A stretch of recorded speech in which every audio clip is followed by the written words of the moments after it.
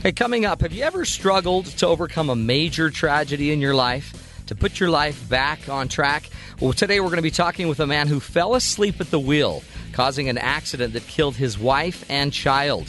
He's going to join us to tell us about his journey to forgive himself and how he went on to build a healthy and happy life. We're going to be talking about that right after the news on The Matt Townsend Show.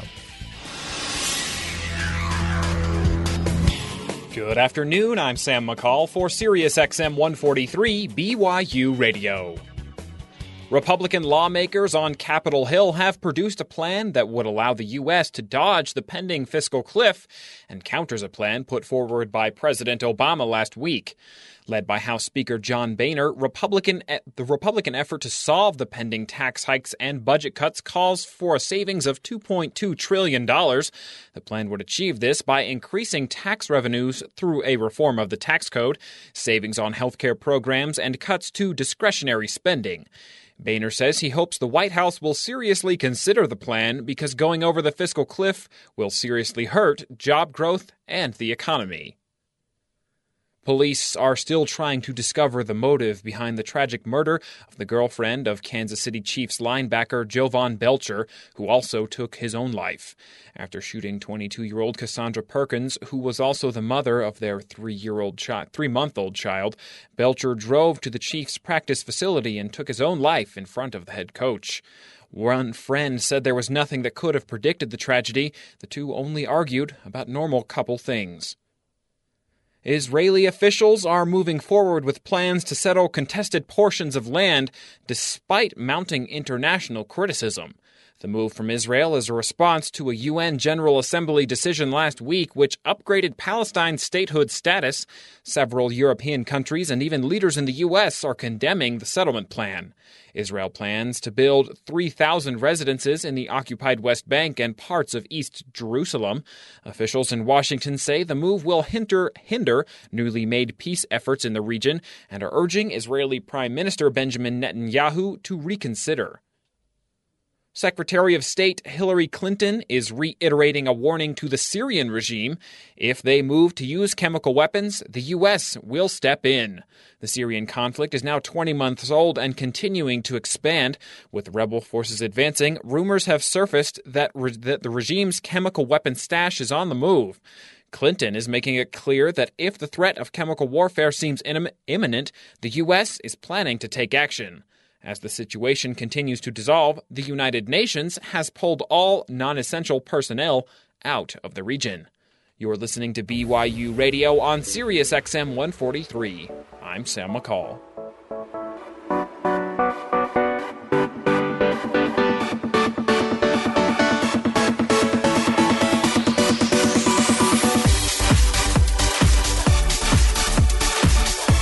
Good afternoon, everybody.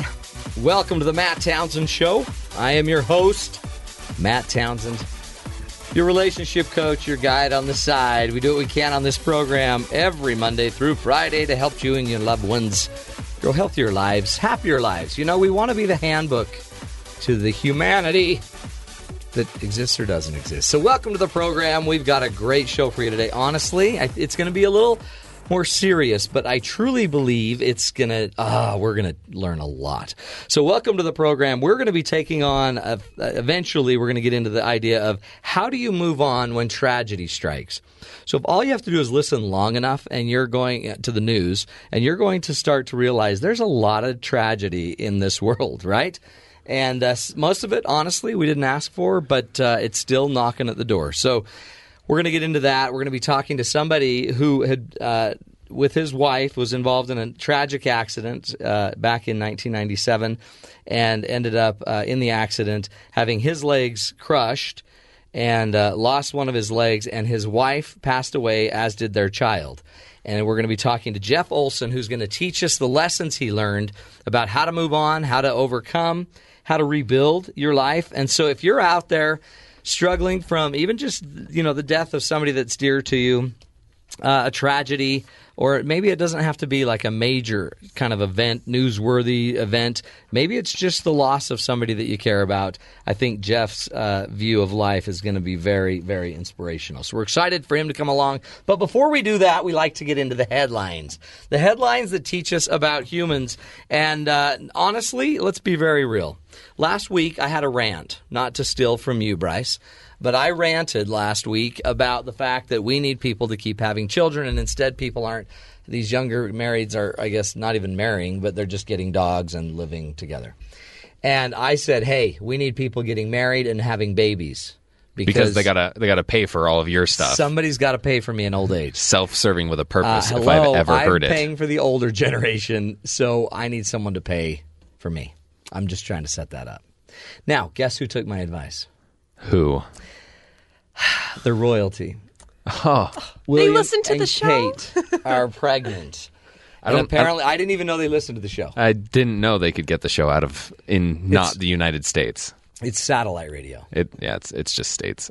Yeah. Yeah, but they can go on the internet. Oh, that's right. Unless you're royalty, too.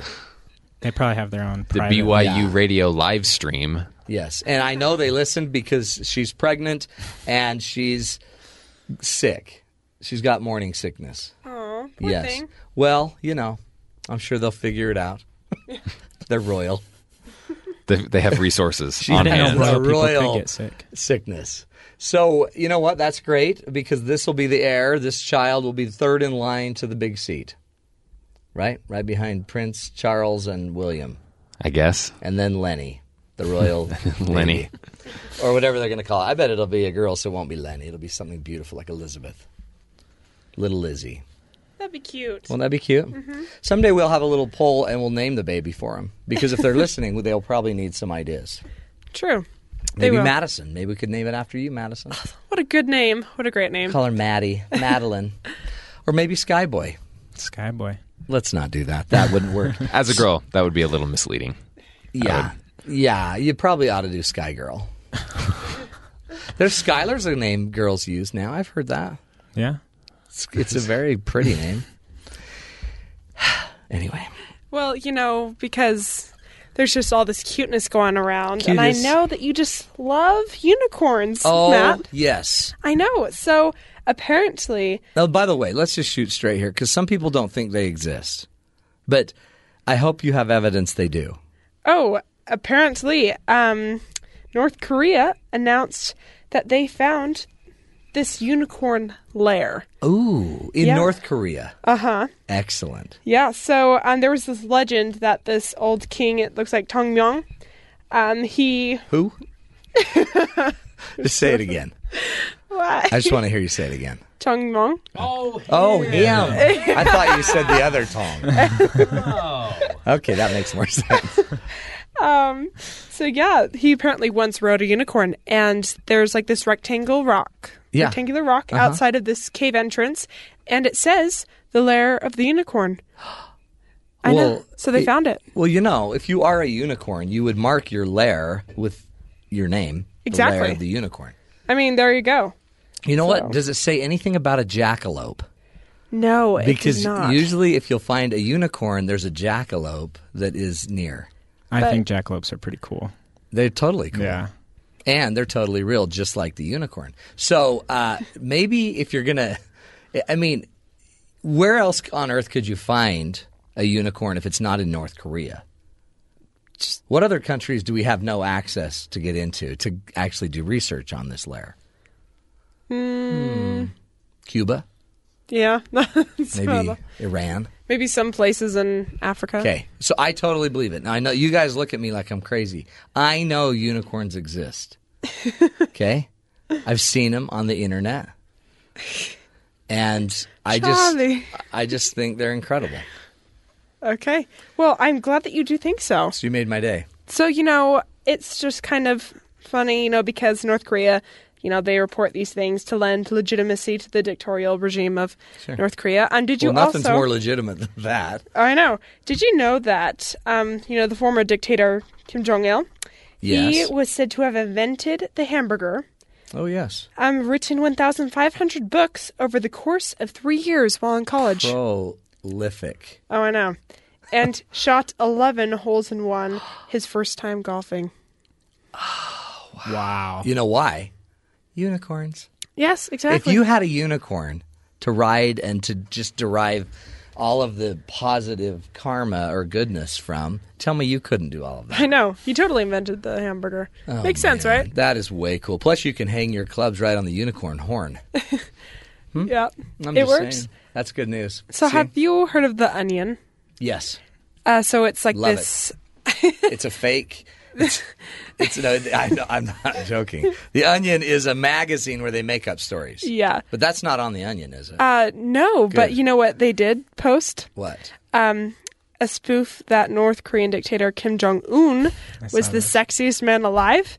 And do you know that that North Korea thought that it was real? No. It was an anti-North Korea newspaper in China. Oh. They picked it up, and they played it through China.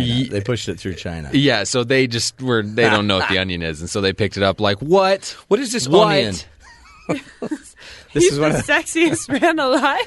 Isn't that great? I think Pretty great. See, but that's why China's not going to let us in with internet. That's why they're going to shut down the internet. Exactly. They're like, when we get internet from you guys, you embarrass us. It's never right. So we're not letting it in anymore. You know what? They just need to take journalism school.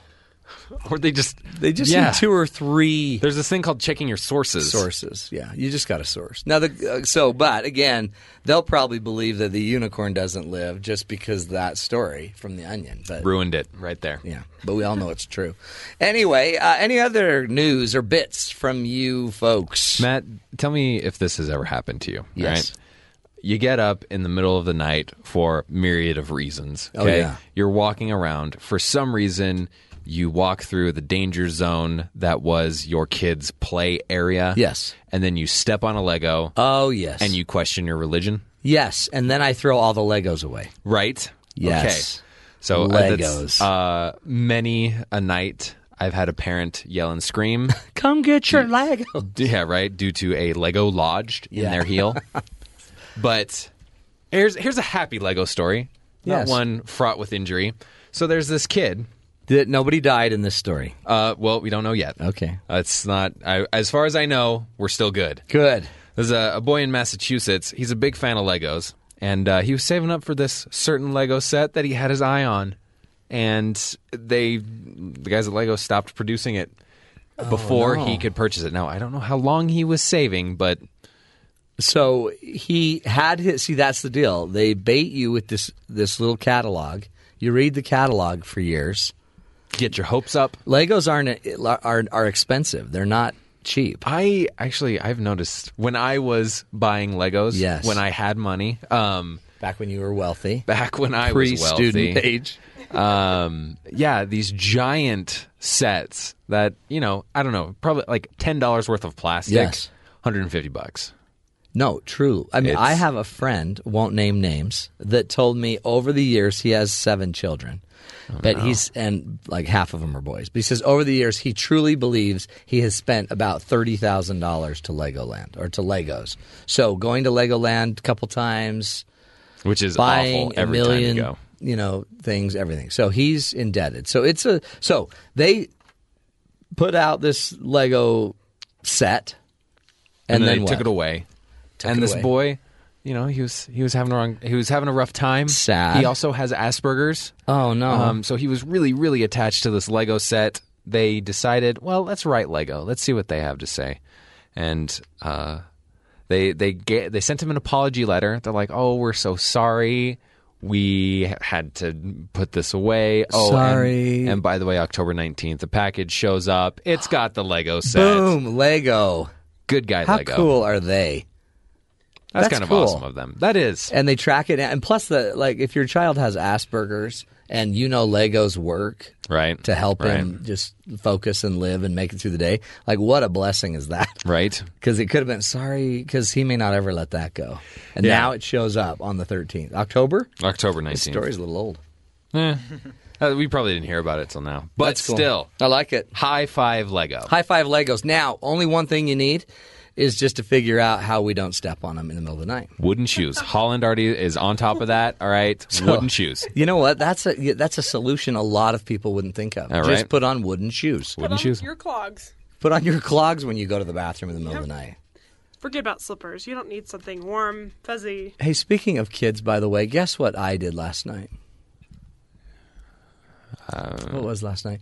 We put our Christmas tree up. Oh, I'm so sorry. Hey, Totally agree. you know what I just think is kind of funny? What? In my family, I am the one that decorates the Christmas tree.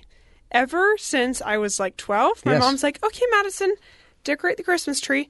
No one else. No one. I've been like, well, why doesn't this other person do it? Nope. How come your I'm job. the only one? Exactly. Did you do it? Have you done it yet? You know what? Actually, my mom called me Oh, no. to bring me home so I could decorate the Did she really? Christmas tree. We really need you to set up our decoration. And That's cute. yeah, At least they care. exactly. I had a miracle happen last night. I turned on, we had the tree already, and I was ready to now put don the lights onto the tree. You don them? I guess, D-O-N. That's like I don't know, anyway. Isn't that a song? It's a song somewhere. Yeah. That's why I threw that out Because there. songs always make sense. Well, and they're on the interweb. So I'm putting them on, but guess what? A miracle. When I had about 7 strands, okay? Half of them worked. Okay. And another few worked, but only half of the lights on the strand worked. So I was in trouble. And it was Sunday night, so I didn't want to go out and go buy lights. So I just kind of walked away from it. I just walked away. Good. And came back about an hour later, actually, probably 2/4 of a football game later. And Not that you were watching No, a I football wasn't. game. No. Hypothetically, I just remember it was 2/4. It was halftime. And I came back and I plugged them back in. Guess what? They all worked. Boom! They worked. All of them? Almost. 92%. Okay, that's a good number. 92% of them worked. And then put them on the tree. Boom, plug them in. Guess what? 100%. Tree lights on fire. They don't work again. Oh. Guess what I did? What'd you do? Shook the tree. They work again. Shake the tree. So I think the I've secret. got something. There's something about my touch. I shake the tree, lights go on. It's a gift. My kids shake the tree, lights go off. I'm not saying anything. I'm just saying, don't shake my tree. So, I feel good. We had a great family night. No one died. Only one of our 7 of us that are home chose to abstain from the whole night. They just decided, no, we're not doing that. Okay. Which is about the right odds. I mean, what? We lose 20% in any given activity. And we lost one. But they'll be back tonight, and then we'll lose another one. One by one, we're always having one shy of the whole family because of what we call agency. And, life. Yeah, people get to choose. People get a little attitude. People don't like that you threw that ball at me while we were putting the tree up. And so, we But fight. they should just suck it up and have some Christmas cheer, That's dang right. it. Or don't make me pull Right. the unicorn out. Right? Because you're not getting a unicorn ride when I get one. So that was it. Good times, good life. Do you guys, you ready for a great show? This is it. This Good. is a heavy topic, Well, but a cool story and a great success. So we're going to take a break. When we come back, we're going to get into the big topic of the day, how to better manage, better respond to, better recover from life's tragedies, the little things that tend to just take all the air out of our life. We're going to be talking to Jeffrey C. Olson, the author of I Knew Their Hearts, an amazing true story of a man that lost his family and had to rebuild his life. We'll come back right here on the Matt Townsend Show on Sirius XM 143 BYU Radio.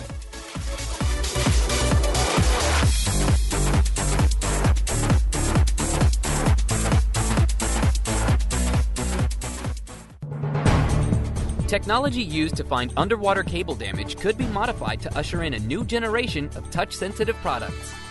This is Innovation Now, bringing you stories behind the ideas that shape our future.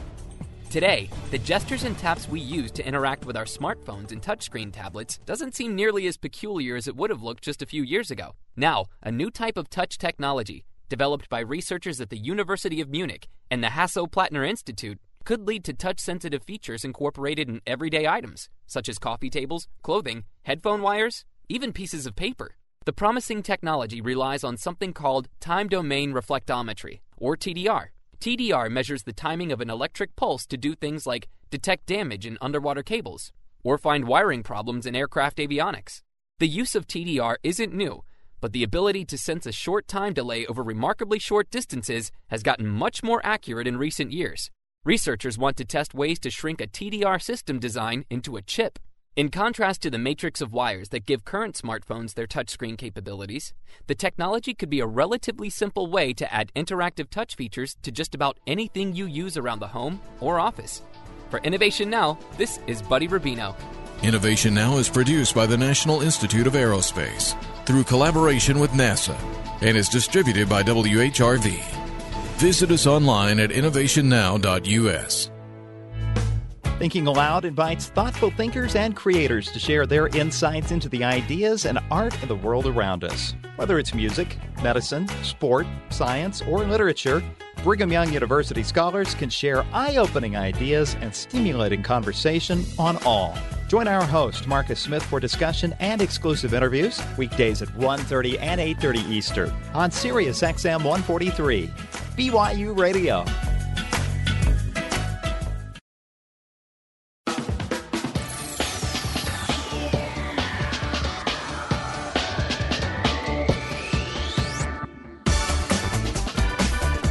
Welcome back, everybody, to the Matt Townsend Show, and today we're going to be diving into tragedy, how you recover from tragedy, how you. I think inevitably each of us, if we live long enough, we're going to suffer through something that hits very close to home. Just listening to the news every night, you'll hear another family thrown into chaos and tragedy. Now, we've all gone through some hard times in our lives, and while we do not like them, that is life, and we cannot stop it from happening. And since we can't stop it from happening, our producer, Madison Allred, shares a positive look about what you can gain from some of these experiences. Sometimes tragedies bring out the best in people. Recently, this is the most apparent in the wake of Hurricane Sandy that devastated the East Coast just a month ago. Neighbors banded together to help each other out. A photo went viral of one neighbor's act of kindness. For some reason, their house had power while the neighbors did not, so they strung a power strip with an extension cord going out to the sidewalk with a sign that said, "Feel free to charge your phone here." Almost every outlet was filled as neighbors plugged in their phones so that they could keep in contact with loved ones as the storm rolled in. There were some stories of people that opened their homes to neighbors that they had never talked to, but their homes were destroyed and needed a place to sleep. Even as Hurricane Sandy has ended, the relief effort continues on. People are donating clothes to those who lost theirs and need to keep warm in these colder winter months. This tragedy has brought out the generous and caring nature of so many people as they reach out to help others. Aside from donations of time and items, money is something that most people will be willing to donate for relief in a tragedy. The total has not been calculated yet for Hurricane Sandy, but the U.S. has raised quite a bit of money for some other natural disasters in the past few years. The totals, according to the New York Times, are: for Japan, it was $64 million, Haiti, $305 million, and for Hurricane Katrina, $4 billion. Even though we would rather that things like this did not have to happen, these tragedies can bring out the best in people. In the case of a natural disaster, people become more caring about others, such as your neighbors and your family. If it is in your personal life, you tend to become more reflective and to decide what truly matters, and then focus on it and make the decision to change for the better.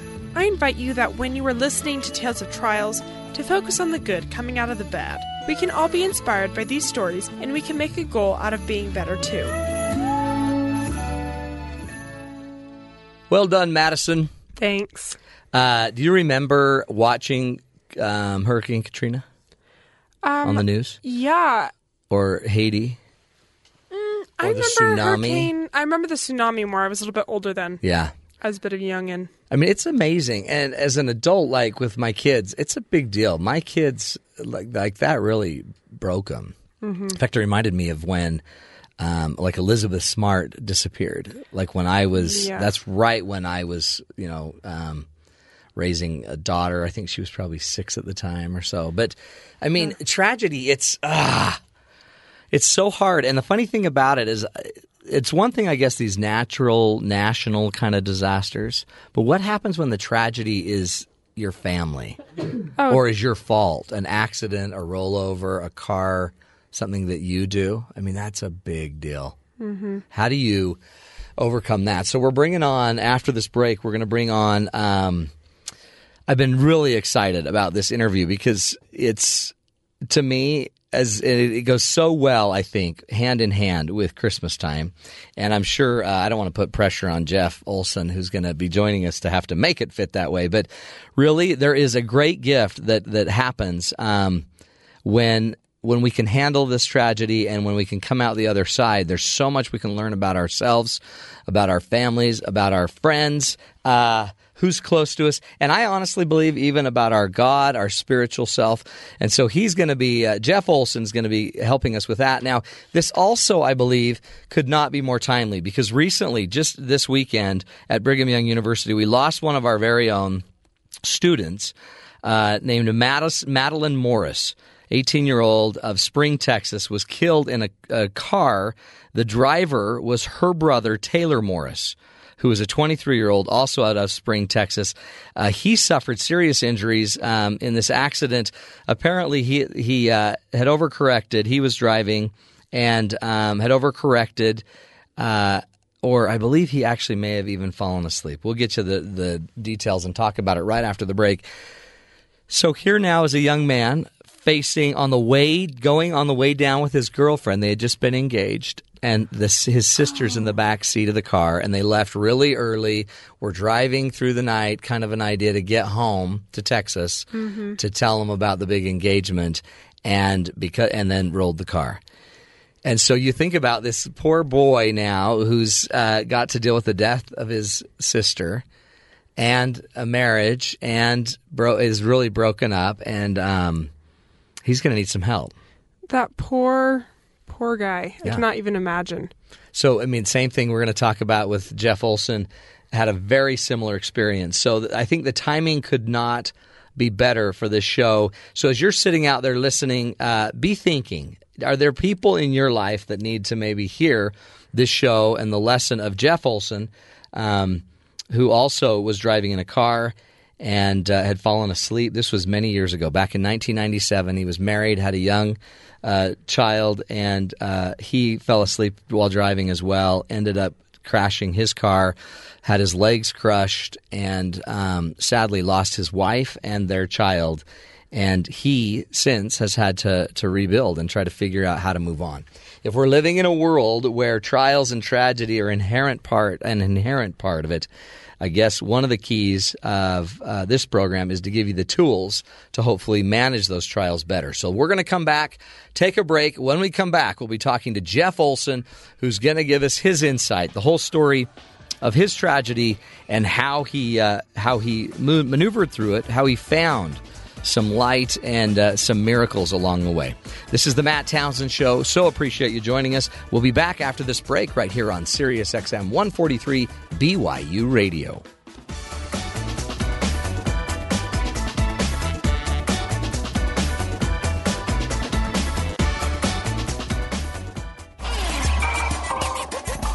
For regular updates on BYU Radio programming, sports, and other behind-the-scenes news, follow BYU Radio on Twitter.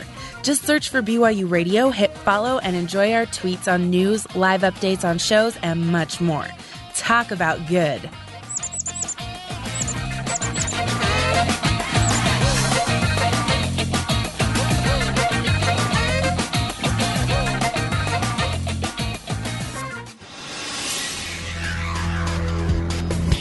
Good afternoon, I'm Sam McCall for Sirius XM 143 BYU Radio. Supreme Court decided to take no action on various same-sex marriage cases up for their review today. An order list released made no mention of appeals to decisions regarding the National Defense of Marriage Act or California's Proposition 8, which banned same-sex marriage by constitutional amendment. The list restated the cases that will receive further consideration at a weekly conference this Friday. It is still possible the decision to review same-sex marriage laws could be made then. A new photo of accused killer George Zimmerman was released today by his lawyers, showing his beaten and bloodied face from the night of the attack. Zimmerman is facing second-degree murder charges for killing teenager Trayvon Martin in February, which he claims was in self-defense. In the photo, Zimmerman's nose is clearly broken, which could support his version of what happened that night. The release comes as part of the state's 9th supplemental discovery, and more documents are likely to follow. As chemical tanks continue to leak after a train bridge collapsed last week in New Jersey, surrounding schools have canceled classes. Authorities ordered the closure after detecting rising levels of toxic chemicals streaming from the wreckage. Investigators are also concerned about a group of Conrail workers who were inspecting the bridge just a day before it collapsed. So far, 12,000 gallons of vinyl chloride, a highly flammable and toxic industrial chemical, have been released into the river. Kate Middleton has announced she is pregnant with Prince William's first child. The couple announced they are expecting from St. James Palace to the delight of the English tabloids. There have been predictions of the royal couple having a baby on the way for weeks, with keen-eyed paparazzi pointing out an amount of clues, including the prince accepting a baby outfit from a fan that reads "Daddy's Little Co-Pilot" across the front. In the official statement, the couple revealed that Middleton is 12 weeks along and is dealing with some complications with her doctors. You're listening to BYU Radio on Sirius XM 143. I'm Sam McCall.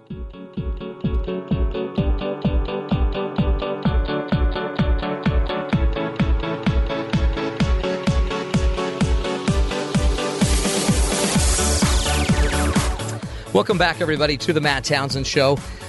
We are coming back with a special guest who's going to walk us through how to learn, how to grow, how to deal with the tragedies that come in life. Earlier, I was telling you a story about a tragic accident involving some BYU students, or Madeline Morris, who is a BYU student, passed away recently in an accident where her brother, Taylor Morris, was driving to Texas and had fallen asleep. And when he fell asleep, the car rolled over, tragically killing Maddie.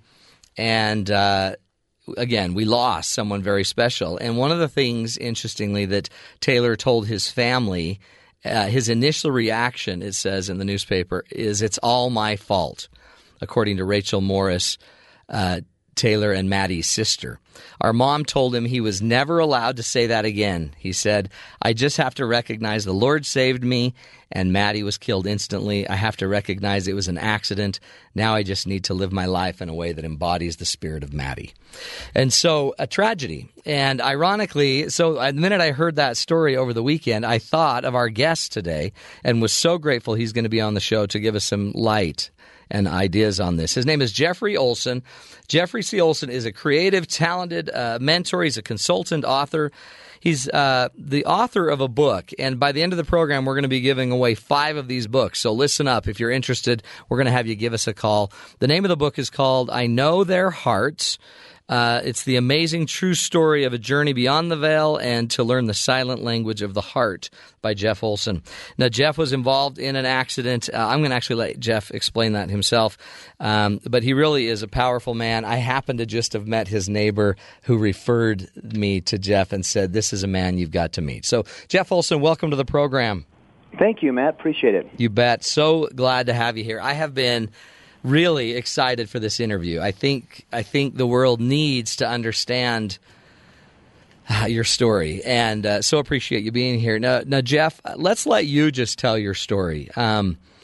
Tragedy, just listening to the news, we see it every day, and I'm sure when in 1997 you weren't ever thinking that you'd be the next story. No, not at all. And it's been 15 years now, so I can speak of it. I mean, it took years, yeah. But before I could and ever really right? come to terms. Well, yeah. And I had some profound spiritual experiences happen right at the scene of the accident and ongoing that assisted me to get through it. But even at that, it took a long time. Right. And you don't get over it. I mean, I've gotten used to it. Yes. But 15 years ago, we were headed back from St. George, and it was the whole family. It was me, my wife. We had 2 sons. Spencer, my oldest son, was 7 years old, And then my baby son, Griffin, was 14 months old. And I had, everyone was in seat belts. Griffin was in his car seat. I had put the cruise control on 75, and we were headed up I-15 northbound, heading back towards Salt Lake City. Yeah. And you had just come from a vacation? Yeah, it was Easter weekend, actually. We'd been down there seeing my wife's folks, her grandparents, and her mom and dad. And, just a beautiful family weekend. We dyed eggs the night before, and Sunday morning got up and hunted Easter eggs with the kids, and, had a beautiful Easter dinner, and went to church services, and, Monday morning packed up the car to come home. And, there was reports of crosswinds. There was reports of a red pickup driving erratically on the freeway. But quite honestly, I believe I fell asleep and just dozed off and swerved to the right, but overcorrected to the left, which caused our SUV to start to roll. Unfortunately, not off the road, but down the concrete with that type of speed propelling it.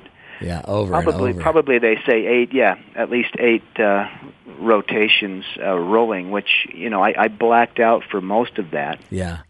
But as the car came to a stop and I knew we were wrecked, as far as I could tell, I was pinned kind of underneath the steering wheel, whether on the seat or the floorboard, I don't know, but I was pinned there. And I could hear my oldest son, Spencer, crying in the back seat, which was incredibly relieving because as a parent, he was hurt, but he was okay. I knew the cry was okay. Ugh. The most haunting thing was there was no sound from anyone else, and I knew that half the family was gone in that moment, and I had the same feeling. It's all my fault. It's all my fault. I was driving the car, and the guilt and remorse that go with that. Is devastating. I mean, it's devastating, and yet I was hurt bad enough. It crushed both my legs. Both my legs were shattered from the knee down. I lost the left leg. It was amputated. My hip was crushed. My back was broken. My rib cage actually was crushed, and my lungs were collapsing.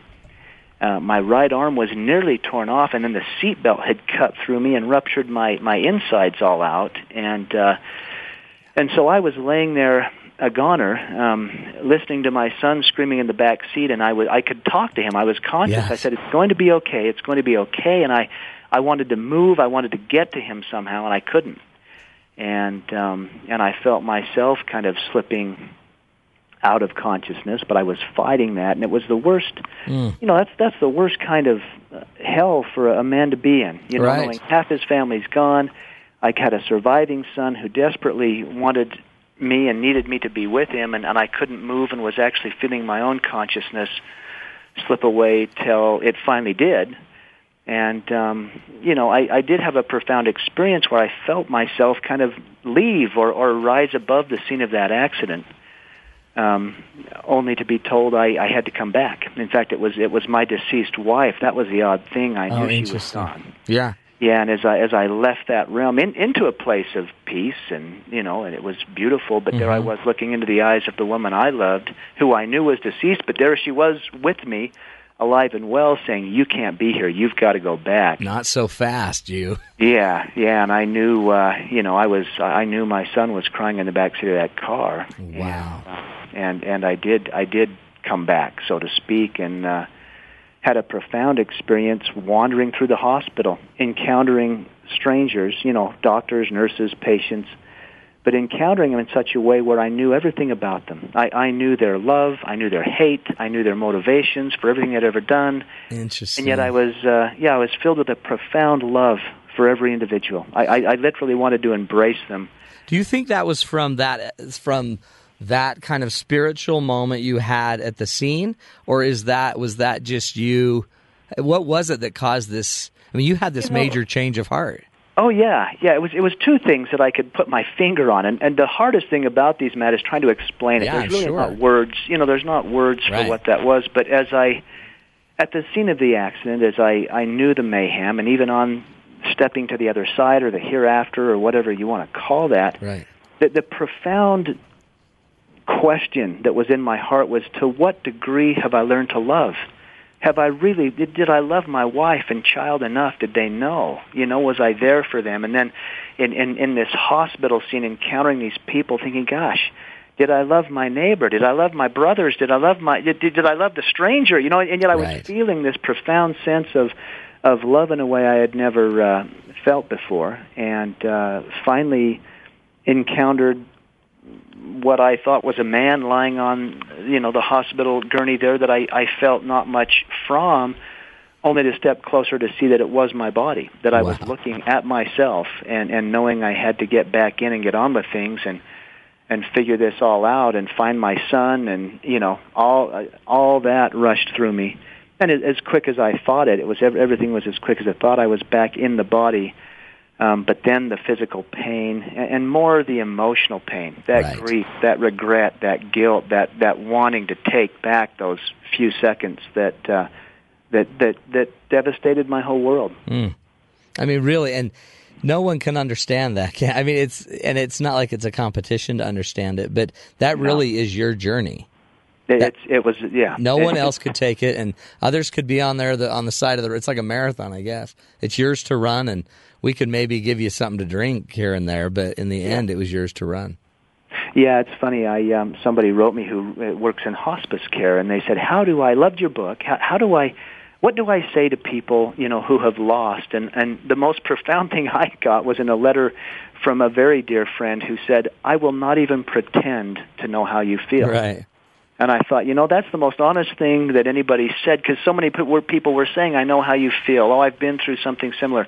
Yeah. And really, it is a personal path that each of us get to walk. It's the only way we ever learn, but boy, it can be painful at times. Well, and it can, and I'm assuming that the most painful thing that I guess you lost a leg, you had a leg and a hip crushed. I mean, a lot of other problems physically, plus your child that survived, you were there to help him recover. Then I guess I'm assuming the biggest emotional pain was just the loss and then dealing with your guilt from it. Yeah, it was the loss. I mean, I was in the hospital for 5 months. Oh. I had over 18 surgeries as they put me back together, and family showed up for me in a way that was really beautiful. I mean, my brothers and mom and dad, and they took my son in, who was not badly injured. He basically walked away from the scene of the accident. How old was he again? 3? He was 7. Oh, 7 years old. Wow. And, he broke his arm and he bruised his ribs and he was banged up a little, but he was only held overnight for observations and was released. So for him to go through that trauma, and for me to not be able to be there, I was in ICU for over 3 months, respirated and, were you really? And everything else. Yeah. So it was, he was basically orphaned, except I hung in there. Did your days, I mean, it seems like I don't like hospitals anyway. At all, Jeff. So it seems like if you're there that long, every day must go on forever. It was, I mean, there was times I literally thought, I'm getting from one breath to the next, and yet the ventilator was breathing for me. So it would fill up my lungs, and I just, the pain, and yet the hospital staff was so kind and so caring and so professional and all of it. I mean, it became home. In fact, what I longed for months to go home actually became frightening in the end, because I thought, how am I going to do that in a wheelchair and without all the assistants around me? And what's that going to look like? And that was also a challenge. Oh, that's amazing, Jeff. Let's take a break. We're gonna go to break and come back. I want to hear more of the story. I'd love to hear more about how your family kind of came together there, and what you learned. I mean, it's because really, when it comes to it, we're just a big family, really. Yeah. And I guess maybe that's our role, is as one of us goes through this tragedy, our job is for all of us to step up and help out. So we're talking to Jeff Olson, the author of the book, I Knew Their Hearts, The Amazing True Story of a Journey Beyond the Veil to Learn the Silent Language of the Heart. We'll be back with him again. We'll be giving away 5 of Jeff's books at the end of the show today. So stick with us. You're listening to The Matt Townsend Show right here on Sirius XM 143 BYU Radio.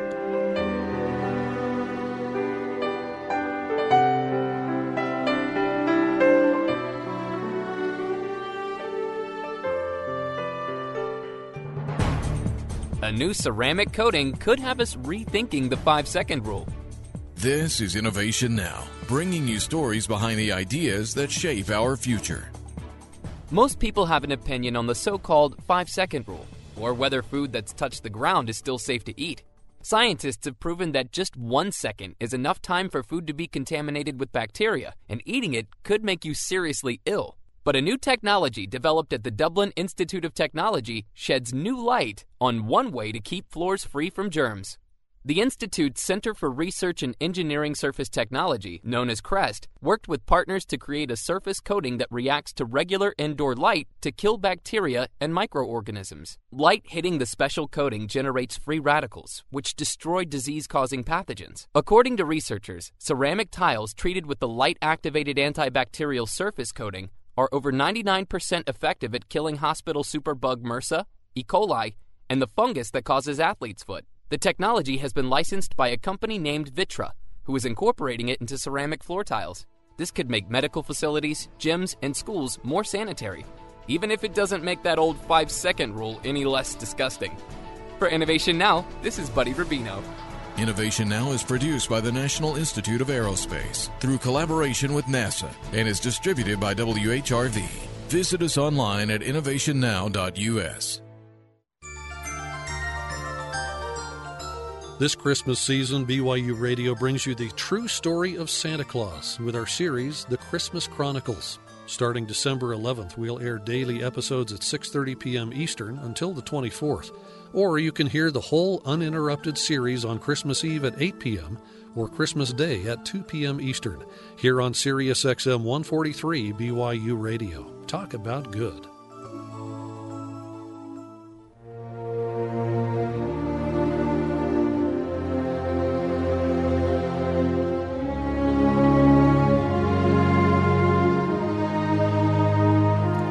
Welcome back, everybody, to the Matt Townsend Show.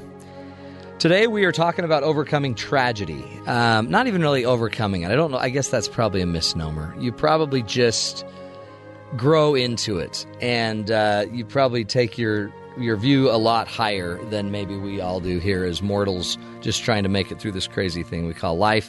We're talking to Jeff Olson, who's the author of I Knew Their Hearts, the amazing true story of a journey beyond the veil to learn the silent language of the heart. And Jeff, welcome back. Thank you. We so appreciate your story. And again, for those that missed that segment, Jeff just told the story about how he lost in an accident, a tragic accident where he had rolled his car. He lost his wife and a child. And one son survived with a broken arm, and Jeff had really taken a beating emotionally, mentally, physically. So, Jeff, tell us, you're in the hospital for 5 months, surgeries, you lost your leg, had to convalesce, and I'm assuming just needed people desperately.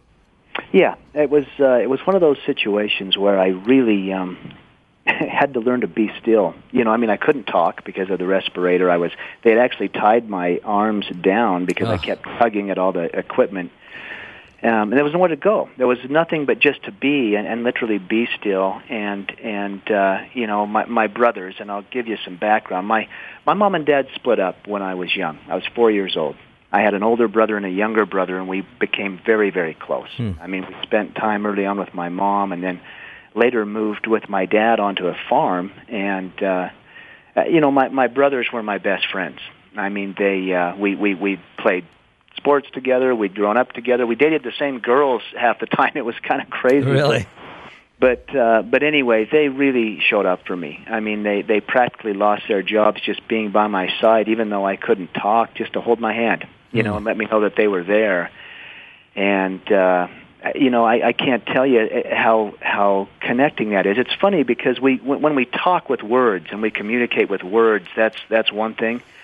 But there's a whole different level of communication where words aren't used and can't be used. Right. That there's an energy that is exchanged there that becomes probably even far more profound and powerful than the words we try to articulate. But my brothers were fantastic. My mom and dad were fantastic, and family and friends and business partners. I was very lucky to be surrounded by so many people that loved me and cared about me and saw me through this. And yet the personal journey was really my own, because there was even with all that external love and validation. Not until I ever came to peace within myself did I ever find, true healing or a process of moving forward. Right. And there was many things. It was interesting in those days at the hospital because as the days turned to months and weeks, I literally, it was touch and go. I kept having complications. I kept throwing blood clots, pulmonary embolisms that would land in my lungs, and I kind of had one foot in this world and one foot in the hereafter through the whole ordeal. But you had already been told by your wife, yeah, you're not coming back, dude. You're not coming back. It's not your time. And I couldn't be killed. That was that was quite a time, quite honestly. And this is a bit of it was silly. I don't know. It must have been all the morphine I was on, but I figured I could take my own life in the hospital. I thought I'll hit this morphine button until I just go. Yeah. And when that didn't work, I literally, and at this point I had been unrespirated, so I could speak. I was begging my brothers to bring me a gun. I thought I could end it. Because I was really, I was done, and yet it was just before they did the amputation. Gangrene is what took the leg. They just couldn't get the circulation to work, and it had become, it was going rotten. It was so severely infected, and the doctors kind of said, look, we've got to take that leg tonight, or he'll be gone this weekend. And although I wanted to go, and I had lost all vision of being there for my son, and really my son that survived, that was my anchor. I had to be there for him, but it had gotten so bad, that I'd even lost sight of that. I thought, I've got to just end this. I can't deal with it anymore. But my brothers came forward, and nobody, I was in no state because of all the medication to sign the release form to do the amputation. Right. But they had to have a medical release. And my mother cried, she didn't want to sign it. I had been a Division I athlete. I played football at Utah State. And here was her strong, here was her strong son, and I was going to be, maimed for life. And my two brothers, who are my heroes, they kind of locked arms and said, you know what, we'll sign it together. We'll both sign the release together and take responsibility, because we're not going to let him go. We're not going to allow him, even though he wants to go. He's got a son here to raise, and he's got a life to live, and we're going to be there for him. This sounds so strange, because it really is a blessing, because most of us don't know how everyone else around us would handle it, or how blessed we are, or how the true sense of love that you know. We don't know it because we've never had that test. Right, and it's it's funny. I don't think anybody knows. No, we all hope that we would be there like that we could do that. But I think when it happens, you only really know. Right. And even at a more cosmic level, for a while I maybe I was angry at my wife. Gosh, how could you leave like that? Right. Oh, and I've come to understand even at that. I've learned things in this life I could have learned no other way. And so she, in her unconditional love, left me to teach me the lessons that I could not have learned if things had gone differently. That's beautiful. Well, and really, you have to remake sense of life and purpose, and it must just elevate you. Not like you are perfect. Hello, come on, Jeff. No, look at you, my friend. No, I'm just kidding. But you're still a human. But it just makes you different. And then as you tell the story, we become different. We start to take these thoughts into our head of, wow, like your very first question. I loved it. To what degree did I learn to love? That's a question each of us should be asking at this time of year, right? Yeah. Or life, every day. It's a beautiful time of year to do that, but every day. And I had profound things happen, and it's funny because everyone wants to hear about the profound things, and then I say what the story is really about is not the near-death experiences. Right. It's about the life experience of actually being here and coping and getting through it.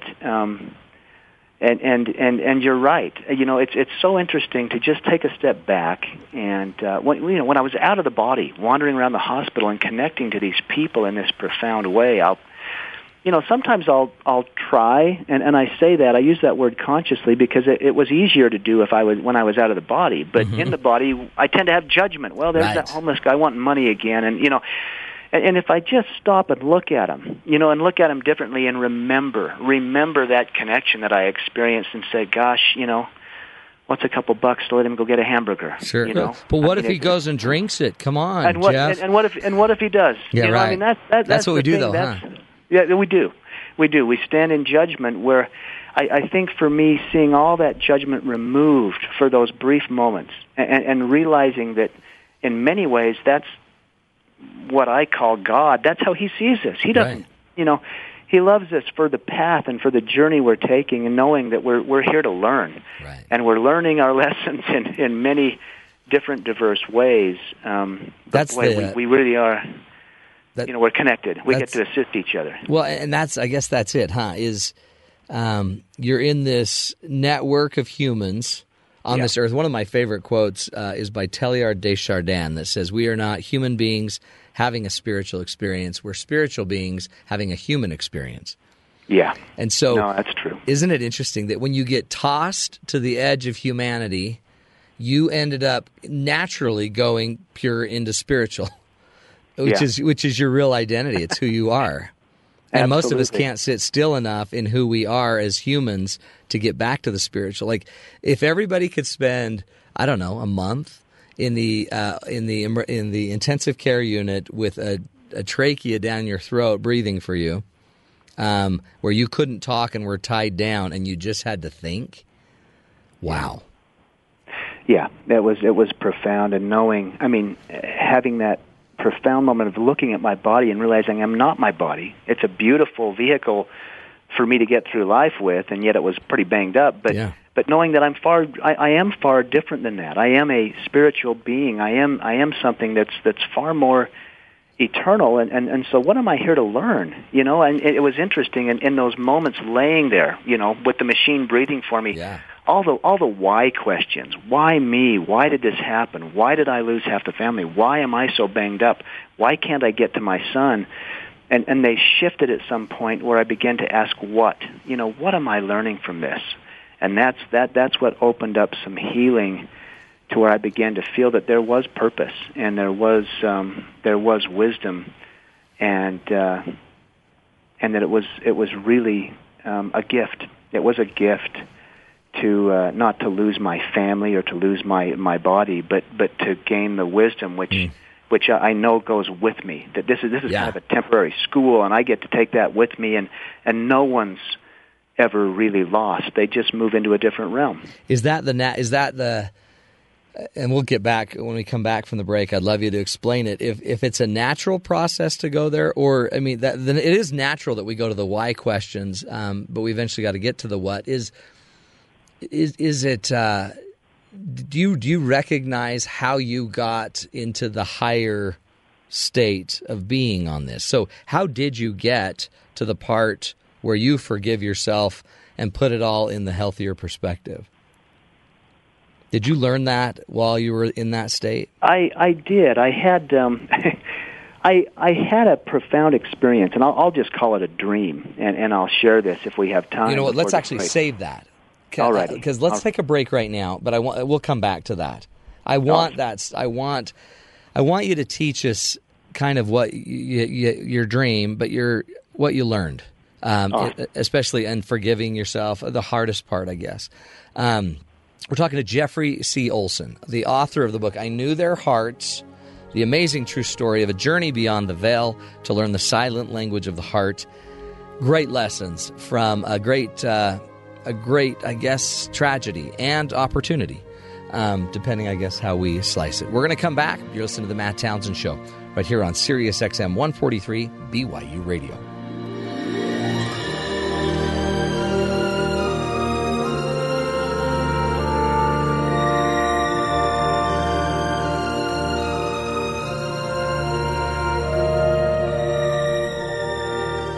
KBYU-FM, HD2 Provo.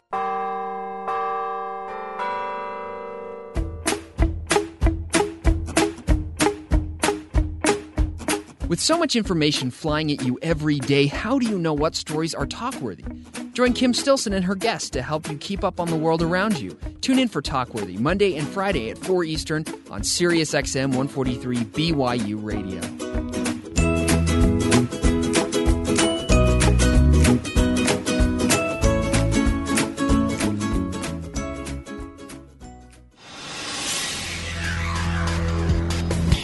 Good afternoon, I'm Sam McCall for SiriusXM 143 BYU Radio. Republican lawmakers on Capitol Hill have produced a plan that would allow the U.S. to dodge the pending fiscal cliff and counters a plan put forward by President Obama last week. Led by House Speaker John Boehner, the Republican effort to solve the pending tax hikes and budget cuts calls for a savings of $2.2 trillion. The plan would achieve this by increasing tax revenues through a reform of the tax code, saving on health care programs, and cuts to discretionary spending. Boehner says he hopes the White House will seriously consider this plan because going over the fiscal cliff will hurt job growth and the economy. Israeli officials are moving forward with plans to settle contested portions of land despite mounting international criticism. The move from Israel is a response to a UN General Assembly decision last week which upgraded Palestine's statehood status. Several European countries and even leaders in the U.S. are condemning the settlement plan. Israel plans to build 3,000 residences in the occupied West Bank and parts of Jerusalem. Officials in Washington say the move will hinder newly made peace efforts in the region and are urging Israeli Prime Minister Benjamin Netanyahu to reconsider. Officials in Russia and China are urging North Korea to abandon plans for a missile launch that would violate UN Security Council agreements. If the launch attempt does move forward, the new rocket would follow the path laid out for a failed rocket launch from earlier this year. Japanese armed forces have been put on standby in preparation for the launch and have warned the North Koreans they will shoot the rocket down if it deters from the stated path. A U.S. State Department spokesperson condemned the launch, warning that the U.S. is against any action that could harm stability in the region. Nearly 20,000 students across 5 states will have to deal with longer school days and a longer school year starting next fall. The long school days are part of a program to improve U.S. education nationwide.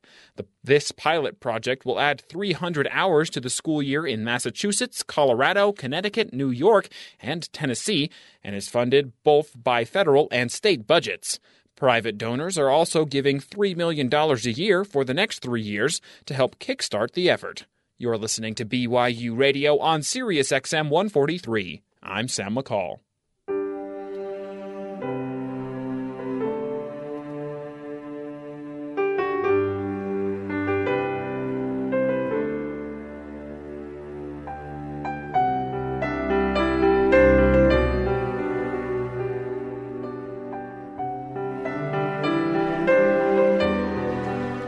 Welcome back, everybody, to the Matt Townsend Show. We are talking to Jeff Olson, who is the author of the book, I Knew Their Hearts, The Amazing True Story of a Journey Beyond the Veil to Learn the Silent Language of the Heart.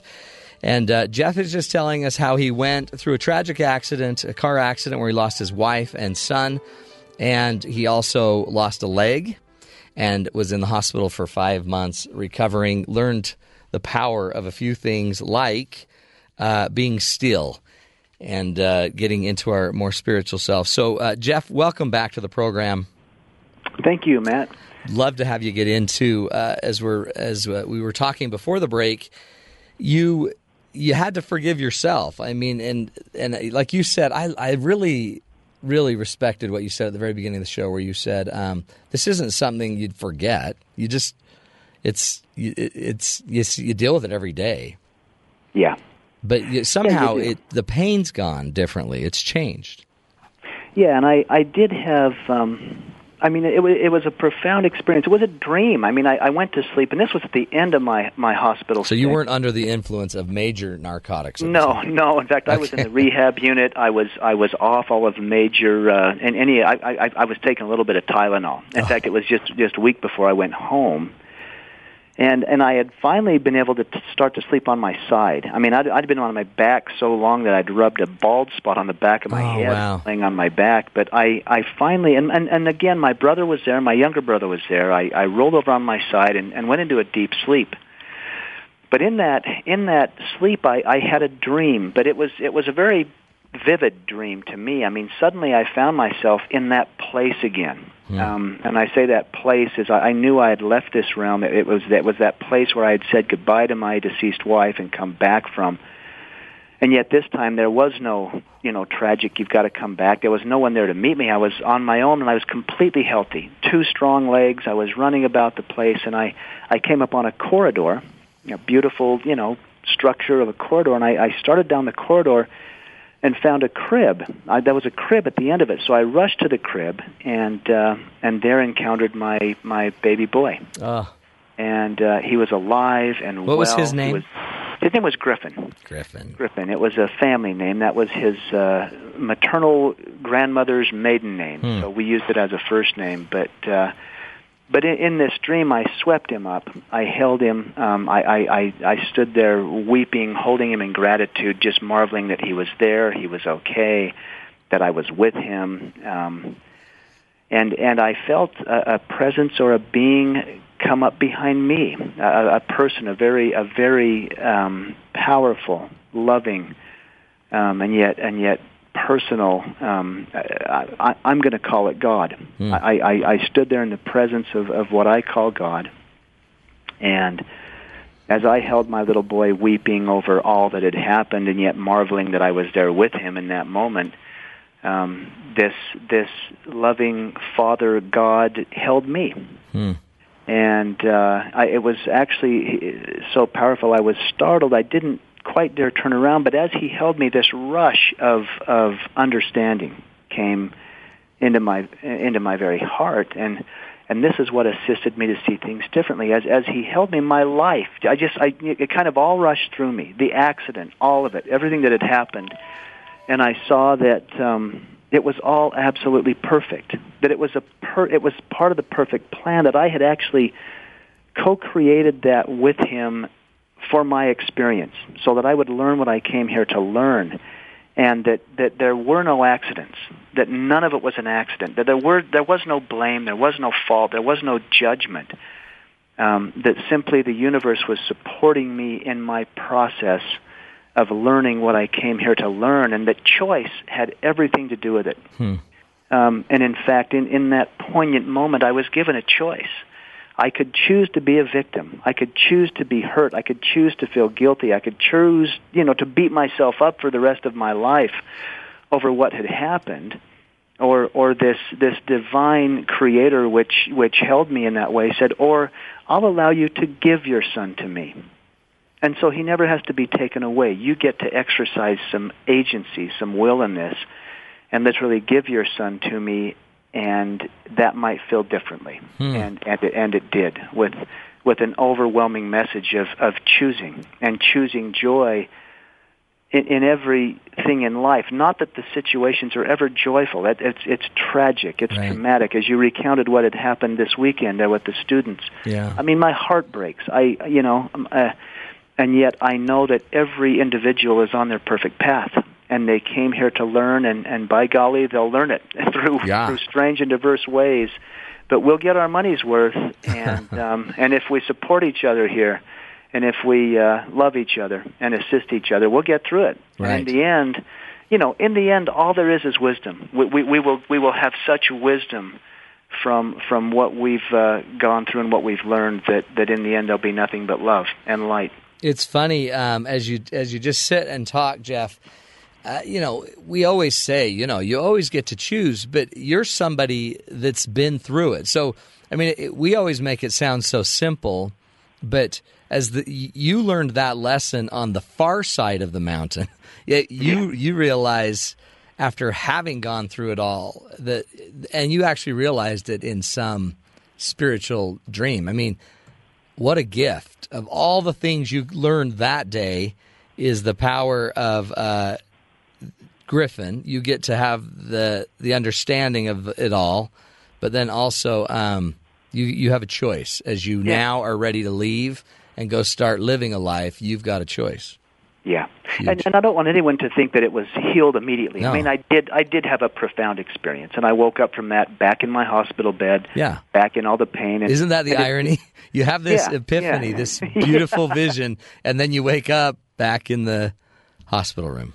Right, and life was rough. I mean, and I often got discouraged. I cried for 2 years. I mean, life has moved on in a beautiful way. I've remarried. We've adopted 2 little boys who are growing up beautifully, but But my life, I still had a big wound in me to be healed that I often looked externally to heal. I wanted, I wanted my new wife to love me into being better, and I wanted my, and I finally came to the realization that nobody could heal me but me.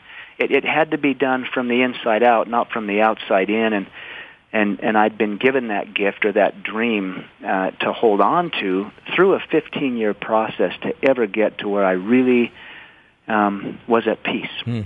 What do you do day to day, Jeff? So you've got the vision in your head of that peace exists. You even have it kind of etched in there, so you have this spiritual feeling about it. What do you do every day, or what would you recommend to others that have gone through tragedy?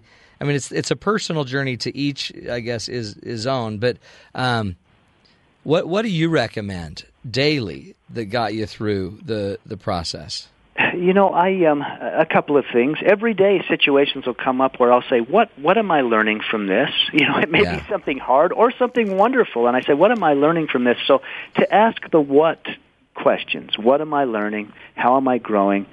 And then taking that time to be still. As much as it was forced in the hospital, now that I'm back and active and working and have a family and a demanding day job and all these things that go on, 10 minutes to just be still. And not so much, I still pray. I used to pray a lot, and praying was all about, even kneeling down and talking and saying things. Now I find that listening, just listening, being still and listening to what does my heart tell me, and what are those inspirations that come? That's far more valuable than what I have to say. Oh, isn't that so much? And I guess too, it's interesting when we think about a prayer. A lot of times we think of it kind of as a morning thing or an evening thing, but maybe it's something that we have to do always or when we need it. Like, I'm assuming just you driving down the street could see something that would have reminded you of Griffin. And right then is when you needed to somehow be still. Yeah. And not get wound up in everything else you're seeing, or even just seems like the emotions of it all would very easily take you over. Oh, yeah. Yeah, in fact, I never set out to write the book. I wasn't my intention. I don't fancy myself an author. However, the book's doing very well, but I was That's the marketer in you, though. Well, maybe because you are good at PR, and that's your profession by nature. You're a communicator. I'm a creative director at an ad agency, and so I love concepts and ideas, and I'm very passionate about that. But we need to hear this too, I think. Well, that's the thing. It's about the message. I went back to the scene of the accident. A publisher had approached me about doing the book and said, "Will you please tell the story?" And I went back to the scene of the accident just kind of to be still and come to terms with, is that what I really want to do? Is that what I'm meant to do? And is that one of the reasons I'm still here? And that's kind of what came to me. So it wasn't about me or my ego or my story. Right. It was about opening up a space for people to get their own answers and to heal from whatever it is they're going through in their life. And I at that scene, and this is in the book, but I picked up two little stones that reminded me, one of Griffin and one of Tamara, my deceased wife. I mean, not that they were rocks, but they were very, they were rocks in my life. Right. They were very solid, and I still have those stones. And from time to time, I'll carry them in my pocket because I do just want to hold on to that and remember what I have. Not concentrate on what I've lost, but be grateful for what I have and for what I've learned, and to let go of the pain a little bit. Yeah. Well, I so appreciate you, Jeff, being here. You also have given us 5 books to give away. Yeah. So for our listeners out there, we would love to give you a copy of Jeff's book, I Knew Their Hearts, The Amazing True Story of a Journey Beyond the Veil to Learn the Silent Language of the Heart. So if you're listening and would love a free copy of Jeff's book, you can give us a call right now at 801-422-0143. 801-422-0143. We will be giving 5 of these away. It's basically first come, first serve. But you can go purchase your book. Where can they get it, Jeff? It's on Amazon. It's both on Nook and Kindle, so you can get it on Amazon, Barnes & Noble. Locally, for those in Utah, it's at Deseret Book, it's at Siegel Book, Costco. Some Costcos are carrying it. It's pretty much everywhere you want to find it, but the easiest way to get it is probably to go onto Amazon or Barnes & Noble and take a look there. That's great. Again, Jeff, thank you so much for your story and just for your great spirit. If you, again, want a copy of that book, give us a call, 801-422-0143, and we'll send that out to you. Jeff, thank you. Have a very Merry Christmas. Thank you, and Happy Christmas to you as well. And thank you for your spirit and the great lessons. You have been listening to the Matt Townsend Show. We're going to take a break. And actually, let's do this before we go. I have another hero along with Jeff Olson named Viktor Frankl, and some of you may know a little bit about Viktor. So we've actually asked Bryce Tobin. He's not going to be ranting today. Today, he's just going to tell us a little bit about an amazing man, one of my heroes, named Viktor Frankl. Viktor Frankl was a smart, talented kid from Vienna. Early on, he got involved in psychology and medicine. By 1937, he had finished school, received his degrees, and opened his own psychology and neurology practice. Things were going pretty well, but he was Jewish, and it wasn't long before things in Vienna became hostile. In 1942, Viktor, his wife, mother, father, and brother were all arrested and taken to the labor camps that we now know as concentration camps. The first camp that they were taken to was in Bohemia. His elderly father died there of starvation. His mother and brother were sent to Auschwitz, where they died in 1944. Viktor's wife was sent to another camp, where she died in 1945. But keep in mind, after that first camp where they were separated, he was left in the dark for his entire time in these camps. But let's back up to Auschwitz. There was a point where Viktor was taken to this concentration camp, and this was grim news. You see, the camps themselves were a well-kept secret for a long time. Towards the end of the war, people knew something was up, but of all the camps, most people knew that being sent to Auschwitz was a death sentence. Somehow, Viktor made it out of there alive, but only to be sent to another camp. The entire time, he made sure to keep his head low and not get noticed. He learned early on that the people who got themselves noticed also disappeared. If the soldiers ever needed a doctor, he always volunteered in order to give himself a job and keep himself from the harsh labor that killed so many. I'll spare you all the details because they'll really bring you down, but I will share with you some of the more striking moments that really had an effect on Viktor. For example, conditions were so bad in the camps, one night a gentleman who was sleeping in the same area as Viktor began to toss and turn and he fell out of his bed. Didn't take very long for everyone to realize that medically everything was okay. He wasn't having a seizure or anything worse than that. He was just having a nightmare. But as one man went to wake him, they stopped him. As Viktor put it, that nightmare could not have been as bad as this man's reality, in which they were all living, and it would be better to allow him to experience the nightmare than to wake him up. Now, being a psychologist, Viktor made a lot of observations about people. The scariest were the people they called the kapos. Kapos were prisoners that were put in charge of other prisoners. Much like Viktor, you'd think this would be something positive, because certainly your fellow prisoners would understand your situation and be more lenient. But this was very much not the case. In fact, it was by far the opposite. The kapo were the most abusive and manipulative in all of the camps. And in contrast to this, it was not rare for the soldiers or the guards to be pleasant in the very least. Once the end of the war was approaching and camps were being liberated, the order was to kill all of the prisoners in an attempt to leave as little evidence as possible. When the camp Viktor was at got the same order, one of the guards sent him and a few others on another assignment while the rest of the camp went elsewhere. They had no idea about the order or the impending liberation, but because of this guard, Viktor was spared, unlike the rest of the camp. These sort of experiences led to Viktor's conclusion about people and races, that there were really only two kinds of people in this world. There's decent people and the indecent, and you find them everywhere. But all of this led to the completion of Viktor's life work, something he called logotherapy. The gist of it is that there will be suffering in life. There's no way of really avoiding it. Without a purpose to the suffering, despair takes over. But if this suffering has some sort of purpose to you, then it can be handled. Suffering such as having your life uprooted and never really knowing whether or not you're going to be killed the next day. Or coming home from that horror only to get news that your wife, mother, father, and brother did not survive their time in the camps. One of Viktor's messages to the world is that as long as it has a purpose to you, you can survive whatever suffering you may be going through. Good work, Bryce. Honestly, just great lessons. I love, aren't you grateful that you can learn something through tragedy? What if it was just tragedy and we weren't able to learn? Viktor Frankl, one of the greatest memories I have of his lessons that he teaches was simply the idea that we get to choose, right? The last great freedom of any human being is to choose how to respond to any given set of circumstances. By the way, the same lesson Jeff Olson was teaching us that he had in that dream when he was able to hold his son, Griffin. So we get to now choose. When we have a trial and we have a tragedy, it's up to us to now make it what it needs to be.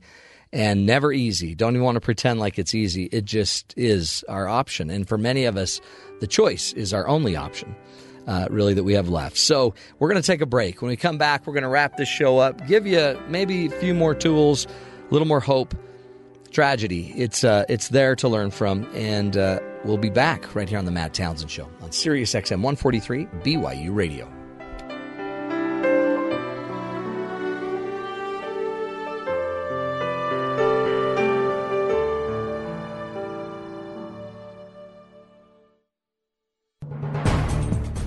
A recipe for a rocket nozzle becomes the hot new thing in welding.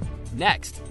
This is Innovation Now, bringing you stories of revolutionary ideas, emerging technologies, and the people behind the concepts that shape the future. NASA research is constantly coming up with new inventions to support and perfect space missions. But a lot of those innovations end up being useful to Earthbound businesses too. All it takes is looking at things with the right perspective. That's the case for a novel copper alloy, originally devised for rocket engine nozzles. NASA's Glenn Research Center hit upon a recipe for blending traditional copper alloy ingredients like chromium and niobium with just a pinch of the element zirconium. That little change makes a huge difference in strength and how ductile the alloy can be. Ductility describes how much a metal can stretch without breaking, which is perfect for the hellish environment at the heart of a burning rocket engine. It turns out that this same environment exists on assembly lines using electric resistance welding. The metal contact tips are a perfect candidate for the new alloy, which could double or triple the life of these parts and at the same time let them perform welds with enhanced precision. It's all in how you look at things. For Innovation Now, this is Buddy Rubino. Innovation Now is produced by the National Institute of Aerospace through collaboration with NASA and is distributed by WHRV. Visit us online at innovationnow.us.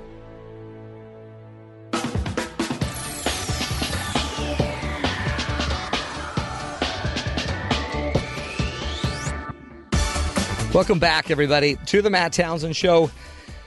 Great show today. We've given away the books. So all of you that are out there trying your hardest to get the books, Jeff Olson gave away 5 copies of his book, I Knew Their Hearts. We've given those away. They've gone everywhere from Jenny in Canton, Georgia, to Yvette in Gillette, Wyoming, and to Tom in Rio Rancho, New Mexico. We're covering the globe. Also gave one here locally in Utah. So, again, tragedies, they're real. I don't want to pretend like they're not.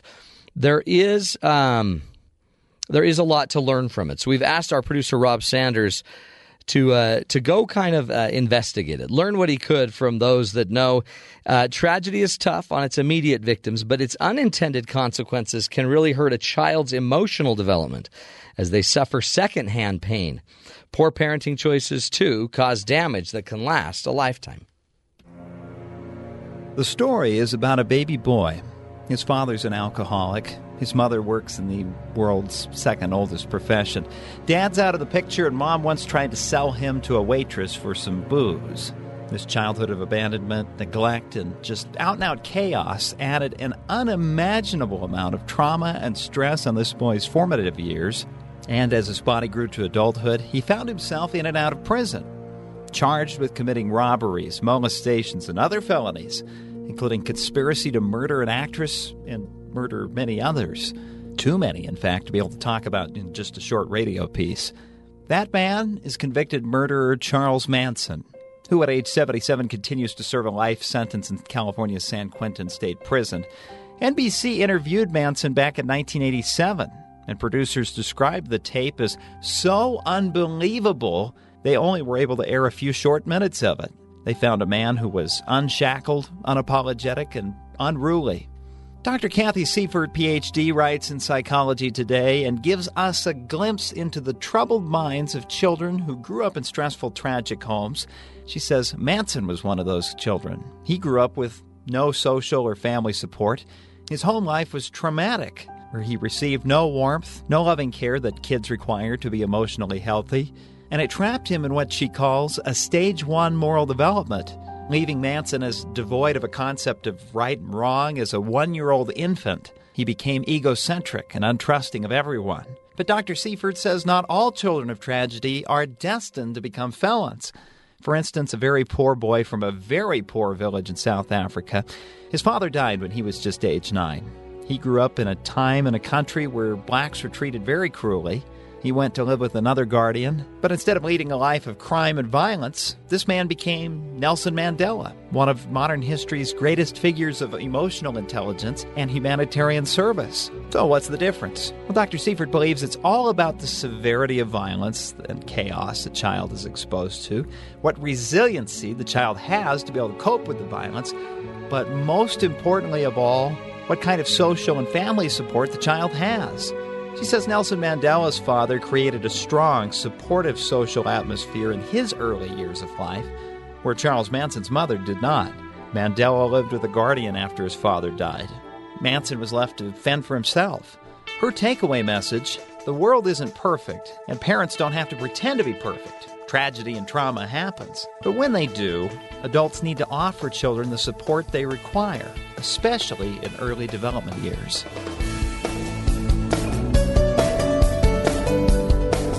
Well done, Rob. As always, this just a great show. I mean, who's going to get out of this world without being either a direct victim of a tragedy or an indirect one, being the child of parents that were abused, the child of parents who were involved in a tragedy or a war? I mean, this is life, and I wish there was just an easy way for us all to just dodge it, but apparently we all, we're here to learn it, as our great guest today has taught us. I also cannot say enough about his advice, Jeff Olson's advice about being still. How many times are we just not quiet enough? And my concern is that our technology, the influx of all of this information, all this stimulation, is going to keep us from being able to get inside and finding those things that are most special about each of us. So as you're out there driving, just battling life, thinking nobody quite understands, as you think of the tragedy that was suffered, with Sandy, Hurricane Sandy or Tropical Storm Sandy, and over the years, all of the crazy, chaotic tragedies that have taken place, I guess there's one thing that's unique to all of us, and that thing that's so unique is probably the thing that brings us the most peace. And I would just, say we got to find that peace. And I believe the peace is inside of us much more than it is outside of us. I believe it exists in you, and if you'll take your opportunities when you're pushed to the extreme to instead of looking for outside things to fulfill your needs, maybe just hush down, quiet a bit, find the peace. And in the peace, I think you'll be able to find enough inspiration, maybe enough revelation, maybe enough connection to your God that you'll be able to know what to do next. It's not easy. I don't ever want to pretend like it is. It's just what it is. Again, thanks for joining us. We're here every Monday through Friday, 5 o'clock Eastern Time. We would love to have more time with you, trying to change the world, trying to teach us all how to be better humans. None of us had a handbook, and so we're here to learn together. Thanks for joining us. We'll be back tomorrow right here on The Matt Townsend Show on Sirius XM 143 BYU Radio.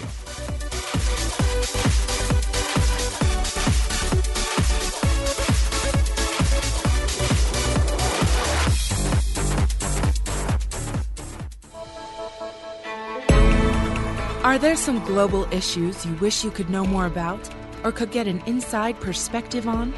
Notes from the Kennedy Center presents lectures and seminars from international diplomats and scholars discussing issues and events from all over the world. Become a more informed global citizen and tune into Notes from the Kennedy Center, weekdays at 2 p.m. Eastern here on Sirius XM 143 BYU Radio.